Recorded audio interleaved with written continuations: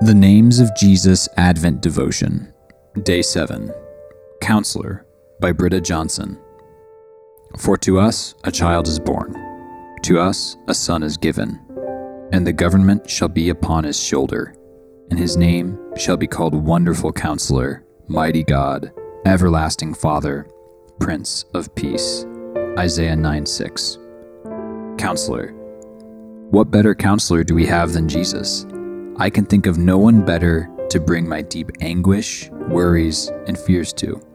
I can think of no one better than Christ to pour out my heart and to sit within my fears and ask for wisdom and advice from.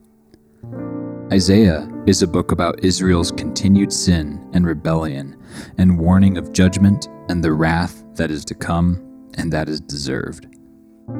Yet, Isaiah shares the hope and grace that is to come, a child that will be brought into the world to save them and redeem them. Counselor. This word is also bigger than just your typical psychologist. Jesus counsels and leads us to our salvation.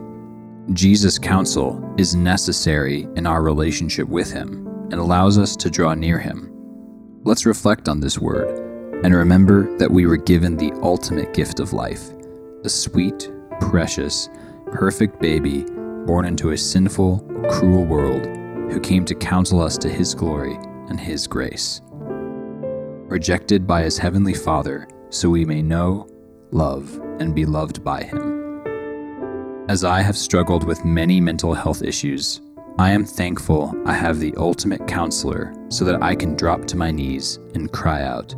The ultimate counselor who not only hears my struggles and sufferings, but leads me to a deep belonging, love, and understanding that I am a child in Christ who was specially called out and chosen. He not only hears my heart, but knows me deeper than I or anyone else will ever know me.